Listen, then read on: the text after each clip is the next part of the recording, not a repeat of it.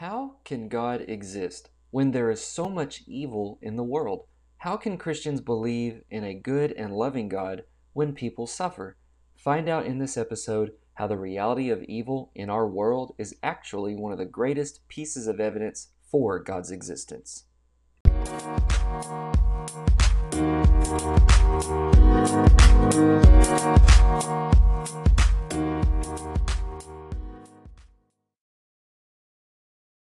Thank you for listening to Truth and Faith. We are still in the series where I explain why I am a Christian.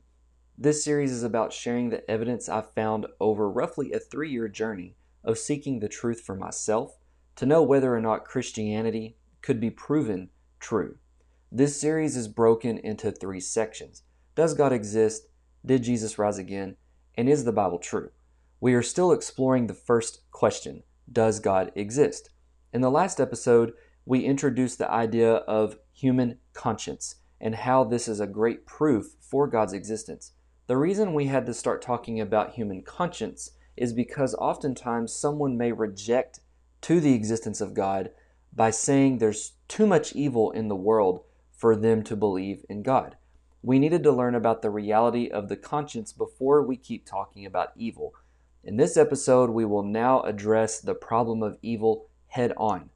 But I hope to show you it turns the tables around to be one of the greatest pieces of evidence to prove that God really does exist.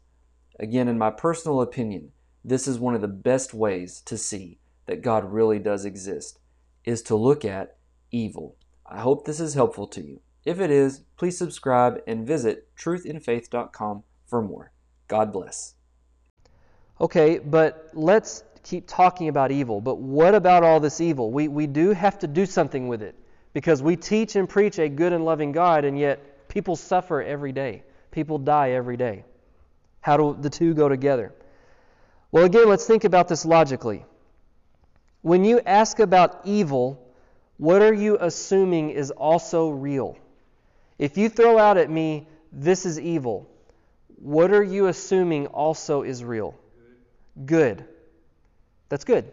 So, if you talk in terms like this was evil, well, you're assuming the opposite of evil is true. Y'all get what I'm saying? If you say so-and-so suffered, well, then you're assuming that there's such a place where you don't suffer or a condition where you're not suffering. If you say someone lost, then you're assuming there is such a thing as you can win. You have to assume the opposite's true. So if someone throws out, I can't believe in God because of all this evil. Wait a minute. When you say evil, so you're acknowledging that there's such a thing as good and evil, right? If I argue God cannot exist because this world has too much evil, then I'm actually assuming and admitting I believe in real concepts of good and evil. Again, we ask this question, but where do these notions of something being good or something being evil come from in the first place? Where do we get our intuitive standard of judging something as evil or good? Now, here's the irony of that question. What about all this evil and you want me to believe in God? There's something very ironic about that question, though. The very second you bring up that God cannot exist because there's too much evil, you actually tip your hand that there are real, objective, moral, absolute ideas of good and evil. The second you do that, you've admitted, you may not know you've admitted it, but you're admitting that there really must be a type of higher power that exists. Now, I'm going to explain this a little bit more detail, but I want to share with you that if someone throws back out, I can't believe in God because of all this evil, they've actually undone their own objection, if you just think about it. Because again, I can't believe in God because of evil. Well, let's just talk about evil for a moment. What are you calling evil? Well, children suffering, dying from leukemia at the age of 5. Yeah, I'd agree, that's evil. So-and-so murdered someone. Yeah, I'd agree that's evil too. 9/11, yes, that was evil. Okay, but if we're talking for a moment, I would ask back to this person, but where do you get your standard for calling something evil or good? Where do you get that very standard in the first place? Do y'all get what I'm saying now? That's the part we're going to attack to prove God. If you render a judgment that an event that happened was evil or good, you're admitting, you're tipping your hand that you operate by some standard to judge things as good or evil. And that's what we're going to go for.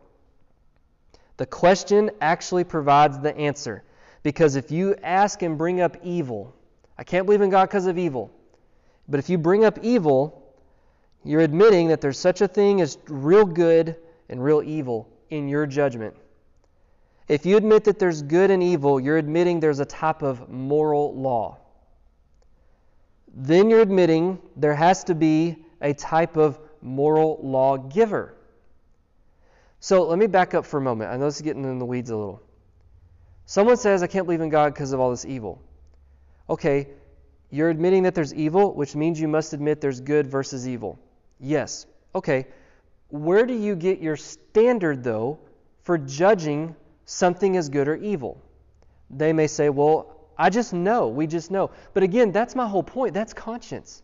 You don't know where that conscience comes from. I do. It comes from God. God put that in us. And what I'm trying to argue is that's a very proof for God. Because without God, you have no basis for claiming anything was truly good or truly evil. It just was something that happened. And it either worked out for you or it didn't. But if it worked out for you, it might have not worked out for someone else. You thought it was good, they thought it was evil. There's no real standard. So theologians have actually come up with an argument. It's called the moral argument for God's existence. It says this: if God does not exist, then objective moral values do not exist. There would be no real objective basis for any values. Let me define this. When I'm saying objective, this is what I mean. We're arguing that there are moral standards. There are rights and wrongs. When I say they're objective, that means they apply to every single human being on all over the world, whether they believe in them or not. So I'm saying murder is wrong. That's an objective moral wrong, meaning an American should not murder, a Chinese person shouldn't murder, an Iraqi person shouldn't murder, no one should murder. That is wrong. Well, what about someone who doesn't think it's wrong? Doesn't matter if they believe in it or not. That is a moral standard that we intuitively know I should not murder someone. If they don't believe in it, again, we go back to what we said earlier, even our legal system has a process to try to understand, well, they're crazy, they're off their rocker mentally, because we know that this is wrong. So I go back to this then. If God does not exist, we have no basis for claiming anything is truly right or wrong. There would be no real standard. But our experience in life and our intuition and our conscience teaches us objective moral values do exist. Meaning we know it's wrong to lie, murder, steal. We know this stuff. Therefore, God must exist. Now that's really oversimplistic. Honestly, if an atheist walked in here that kind of knew some things, they could find some holes in that. But that's a very simple way to think about, though. Just think about morality.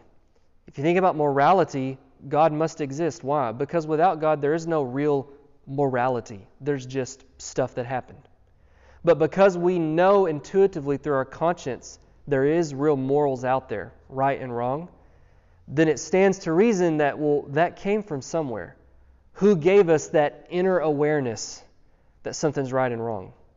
The argument is it come from God. But if God, why evil? Again, if you have no God, you have no such thing as good or evil. You would only have events that happen.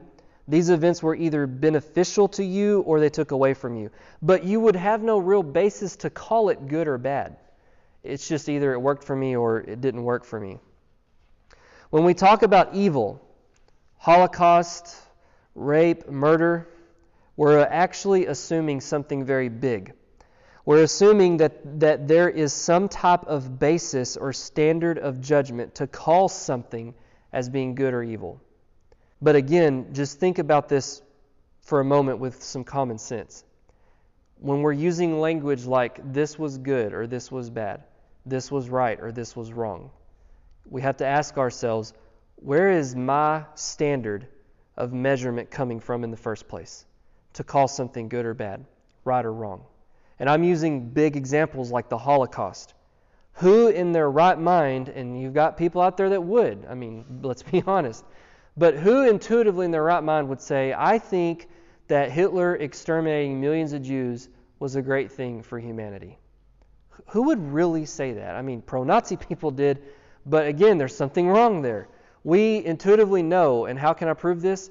The very basis of World War II, right? Why did millions of men answer the call to go fight and die? Because they said, this is evil, this is wrong, and we are willing to risk our lives to stop Hitler because he's evil and he's trying to exterminate an entire race of people, and that's wrong.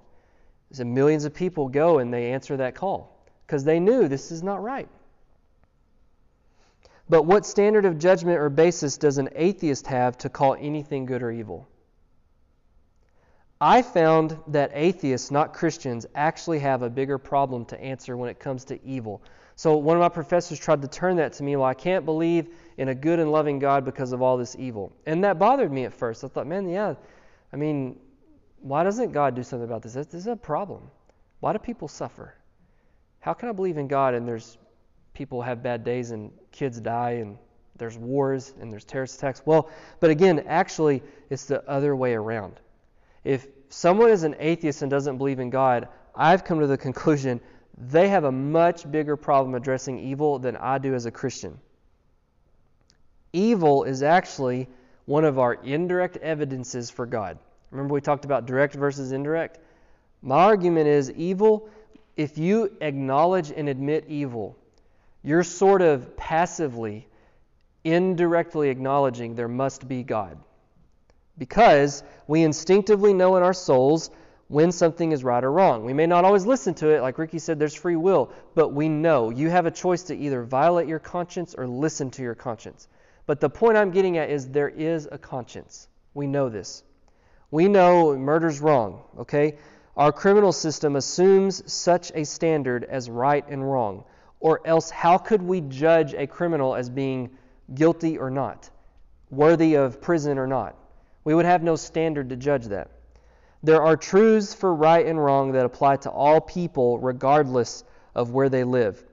If you didn't have them, human civilization would just collapse. We would all kill and steal from each other until we just don't exist.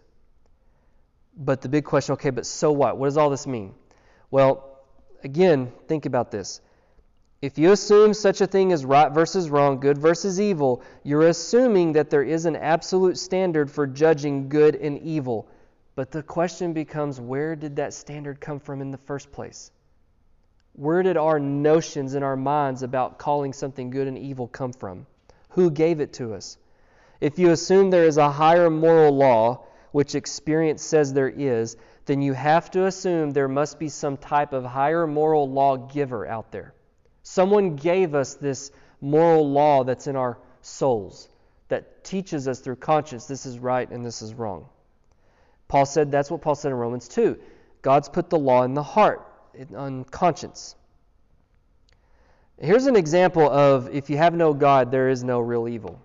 Let's take the Holocaust, for example. I can't believe in a God because blank. Let's say the Holocaust. I can't believe in your God because of the Holocaust. How could God allow the Holocaust? Well, let's think about it for a moment. Let's have a little conversation. I'll talk like I'm both Christian and atheist, okay? So the atheist says, I can't believe in your God because of the Holocaust. That's evil. How could a good, loving God allow the Holocaust? Then I would respond back, okay, but what makes you say the Holocaust was evil? Let's just talk about evil in the first place. Where do you get the idea that the Holocaust was evil? Hitler thought that he was doing humanity a service. Hitler thought he was creating the superior race, and the Jews drew the short stick. They didn't fit the bill, so he's going to get rid of them, re-educate some, and create the superior race. Hitler thought he was doing a good thing. How is it then that I would say to this atheist, before I answer your question about, I do have an answer, hear me clearly, I do have an answer to give you for how I can believe in a good and loving God and yet there's so much evil. But before I answer that question, I want to first address the very issue that you brought up about the Holocaust being evil. Where does an atheist get their basis to claim that the Holocaust was evil? Well, he would probably be let to have to say something like, well, we just know that it's evil. It's wrong. It's wrong to murder people. It's wrong to try to commit genocide against a race of people. But Hitler didn't think so. How is it that you know it's really wrong and evil? How is it that we know the Holocaust was truly an evil act? If they say, well, we just know that it was evil, then you can press back on the atheist. Okay, so now are you admitting to me that you believe in such a thing as real right and real wrong that applies to any person regardless of their background, religion, or belief system? If they say yes, they've tipped their hand, like I said earlier, that they're admitting that there is such a thing out there in the universe as right and wrong that applies to any human being regardless of where they came from. How do we know that? Because they're turning to history and looking at Hitler and saying he was evil. Hitler didn't think he was evil. Well, but we know he was evil. You can't try to conquer Europe and destroy the Jews. You can't do that. Who says you can't do that? If you don't believe in God, Hitler, he thought it was okay. Who says he's wrong? Do y'all get what I'm getting at here? So the atheist is left with a big problem in my mind now. He either has to admit that there's real right and wrong, which now he's working his way up to admitting that there's God, or he has to admit, which would be crazy, but he might admit, well, there isn't real right and wrong. Okay, so you can't say Hitler was wrong. So I just want to make that clear before I answer this question of a good, loving God and evil coexisting, that for you to even bring that question up, you're having to admit that it's actually possible God exists, or else you have no basis to call Hitler evil, Stalin evil, 9/11 evil. They just weren't good for Americans, but they were good for Osama bin Laden and good for Hitler, right? But because we believe in a higher standard that applies to both Hitler and the American fighting in the trenches of World War II, then we can look at Hitler and say that was evil, and the soldier was honorable and valiant. But without God, I would argue Hitler was honorable and valiant to Martin Heidegger, the German philosopher, but he was evil to the American. But who's right and who's wrong? I guess history decides, right? Whoever won was right. Well, that doesn't work. We don't live that way. We know that Hitler was wrong. Again, that's the atheist dilemma. The atheist has to admit that there's such a thing as real evil, meaning that applies to every human being, or that there's not. If he says that real evil does exist, then they have to try to define where they're getting their standard for calling something good or evil. What basis do they have for that standard? If he says there is no real evil, again, you can undo that with just simply asking back, okay, then can I murder you right now? If they're in their right mind, I stress in their right mind, but if they're in their right mind, they should intuitively know, no, you cannot murder me.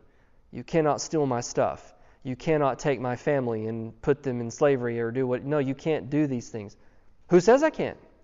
If you don't believe in God and you don't want to believe that there's real standards that apply to every human being out there, then we really have nothing else to talk about, because can't I murder you right now? Well, they're probably going to say, no, you can't. Well, then go back to that. Okay, why can't I? Because we know murder's wrong. No, let's keep talking about this. Why is it that we know murder's wrong? Well, we just do. But that's my point. That's my proof for God. That's conscience. And I'm trying to say to you that that is indirect evidence for God, because we have to acknowledge we got our conscience from somewhere. We all know we have one. We may choose to not listen to it, but we know we have one. We can all look at history and look at evil men and say they were evil. But how can we say that they were evil? God teaches us through conscience that they are evil. Now, what's ironic is the atheist actually has to borrow from God to make their claims against God. It's weird, right? But I really believe that with all my soul. An atheist has to borrow from God's world to make their arguments that they don't want to believe in God. Because again, in order to talk intelligently about good versus evil, the atheist has to borrow from God's existence to make the claim that there is such a real thing as good versus evil. Or else, they're just simply left to admit that there is no real evil. It's just stuff, and it worked out for you or it didn't. But our conscience and experience teach us otherwise. We don't live that way. Well, what about the question, though? If God does exist, why is there so much evil? The Bible does answer this question. Genesis 3 is where it starts. Sin. Adam and Eve fell in the garden, launched all of their humanity, the rest that would follow after them, and the world itself is cursed with sin. But why doesn't God do anything about it, though? Well, here's the thing. He is and He will. The problem is He's not operating on our mental timetable. See, you and I, if you're like me, when there's a problem, we want to rush in like, let's fix it. So you and I might say, well, if I were in charge of this whole universal operation here, I'd never let anyone suffer and die from cancer. Or I would never have let Hitler even be born. Or I would never. But there's a lot going on there. It goes back to what Ricky said. But God wanted a loving relationship with people. People who love Him back. See, I could create a world where there is no evil. There is no suffering. But I have to create robots, not humans. I have to pre-program people to never sin. But how is that real love? If I pre-program my children to obey me 100% of the time, you may say, well, that'd be awesome. I'd love to have 200% obedient children. Actually, ironically enough, I would argue as parents, you don't want that, and here's why. Because if I could pre-program my children, let's say I give them a pill that causes them to obey me faithfully the rest of their life, 200%, I wouldn't choose that, and here's why. I would never know if they ever really loved me or not. Because what's the real proof of love? You are faced with the choice, like Ricky said, I want to obey mom and dad or I don't. And when I choose to obey mom and dad, I'm proving my love for them. I showed them respect. I obeyed them. And if I chose not to, I exercised my free will to say, sorry, I don't want to listen to you right now. But I'm telling you, as a parent, I would rather have a child who has the free will choice to show love to his father or not. Because then when he does listen to his father, that warms my heart to know my son really loves me. But if I knew that I pre-programmed him to always obey me, I've got a robot. I have a pet. I don't have a son. I have a pet. That's, I would argue, a lot of what God did with us. God created. He knew these people are going to mess it up. They're going to sin. But I love them, and I want them to love me back. I'm going to give them conscience. I'm going to give them free will. I'm going to give them the tree of life in the garden, tree of knowledge and good and evil. I mean, have you ever wondered, why did God even put the tree in the garden in the first place? Because if He'd never put the tree there, they couldn't have sinned, right? Well, but free will. Because if God had never put the tree in the garden, and Adam and Eve never had the choice to sin or not sin, how could they really show their love for God? So they sinned, made the wrong choice, but yet God then gets to show His love for us. I will still step in and save these people despite their rebellion against me. And so now when people put their faith in Jesus and we live for Jesus, we obey Him, we're exercising love for God. Again, the alternative is you have robots. You just have pre-programmed robots.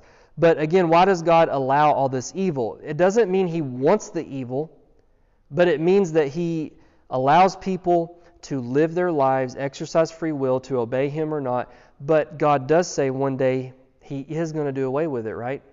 We read the book of Revelation, new heaven, new earth, and all the evil's gone. There is no more evil, suffering, and death. The problem is, though, we operate on an immediate, like, I see a problem, I want to fix it now. And I think at times, I'm guilty of this too, I have often questioned, God, why do you allow all this stuff? Why do you allow things to just carry on? And it's so evil, it's so wicked. Well, I read verses like 2 Peter 3:9. If you read 2 Peter 3:9, Peter says God is being patient with people. In a way, God's allowing people to spit in His face so that more people can turn and get saved. Imagine if God cut it off right now, in this moment. How many people do each of us know that would go to hell? But what happens if God waits 5 more years? There's 5 more years for us to try to reach them for Christ, right? What happens if He waits 20 more years? There's 20 more years for that person to turn and come to Christ. 2 Peter 3:9 says that's what God's doing. Now, he does have a time when he is going to say, this is it, we're done with this program. I don't know when that is. But Peter says, don't worry about it. Just be faithful and understand that God gets rid of it one day. But the reason he hasn't right now is because he wants people saved. He wants people to come to him. And if he were to stop all the evil right now, he would have to judge all these lost people. God has given humanity many, many warnings that he's coming and judgment is coming. The problem is humanity ignores these warnings and lives in sin. Think about Noah, for example. He built that ark for arguably 120 years. For 120 years, Noah was preaching God's judgment to come, but salvation can be found. And no one believed. So I would say back to that person that says, well, what about God and evil? Well, depends on how you look at it. Because you could say, how could God flood the universe and destroy all these untold countless people? You mean to tell me he only saved one family? I would argue, well, it's a wonder that he saved any single human being at all, because we're so wicked. And then, not to mention, for 120 years, God was preaching to humanity, a day's coming, there's a flood coming. But what did they say? There's no such thing as a flood. There's no such thing as God. Like, you're crazy, Noah. That's on them. That's not on God. I hope that was clear, and I mean that because for me, that ultimately is one of the biggest proofs for God. The science helps me. It helps me understand evolution and what's wrong with it. But to be honest with you, when I was presented this claim of I can't believe in God because of evil, I thought, man, let's think about that. The very question itself is sort of a proof for God. Because if you don't believe in God, how can you even have such a concept as good or evil? And the second you acknowledge that there is real good and evil, you're forced to acknowledge there might be a higher power out there. To summarize where we're at, I found in my journey that we have all the indirect evidence we need to see God. The evidence in the apparent order and intentional design of the universe. There's evidence in the logic of things. There's evidence from morality. There's such a thing as right and wrong. So I believe God is the only logical explanation to explain why life exists at all, why we have good versus evil. How did the universe even get here? Why are we here? Evolution and atheism, I found, actually only leads to a lot more questions. Because again, I stress, if someone believes in evolution for the cause for life, we went through that, but again, there's so many questions there. How did evolution get started? Where did the first cell come from in the first place to start evolution? Remember, Richard Dawkins believed it was a higher alien species out there. Well, even they're left to believe in some higher something that caused it. Why not God? Good versus evil. Again, that was my thing, was, you know what? There is evil, and it stinks. But that is actually a big proof that God exists. So I'll just end on this note. We know this as Bible-believing Christians, but I had someone ask me, but why don't more people believe then? You're telling me it's obvious that God exists. Why don't more people believe? Well, that is a good question. The Bible answers that too, though. The reason people don't believe is because of sin. Paul says that even though we have that conscience within us, he also says in the same book of Romans that in our sin we suppress the truth. The word in Greek for suppress the truth, it's giving the image of like you're pushing down on something, trying to keep it from coming up. So my argument would be, why don't more people believe in God? Because they don't want to believe in God. We don't want there to be a God. Because what happens to me as soon as I admit that God exists or that Jesus really rose from the dead? Now I have a big choice to make. I can either bow the knee to that higher power and live my life for Him, or say no and be judged by Him. Well, what's easier to do? Remove the guilt. How do I remove the guilt? Just don't believe in it. Just say, well, the Christians are wrong. The Bible's wrong. Jesus was wrong. Oh, the scientists tell me that there's another explanation. Okay, I'll believe that. We run to the things that remove our guilt. Does it make sense? So I hope that was helpful to you all. That's all I have on our lesson this evening. Thank you for watching. If this has been helpful to you, please like and share it, and consider subscribing to our channel. Join us next time as we begin to examine the evidence for did Jesus rise from the dead?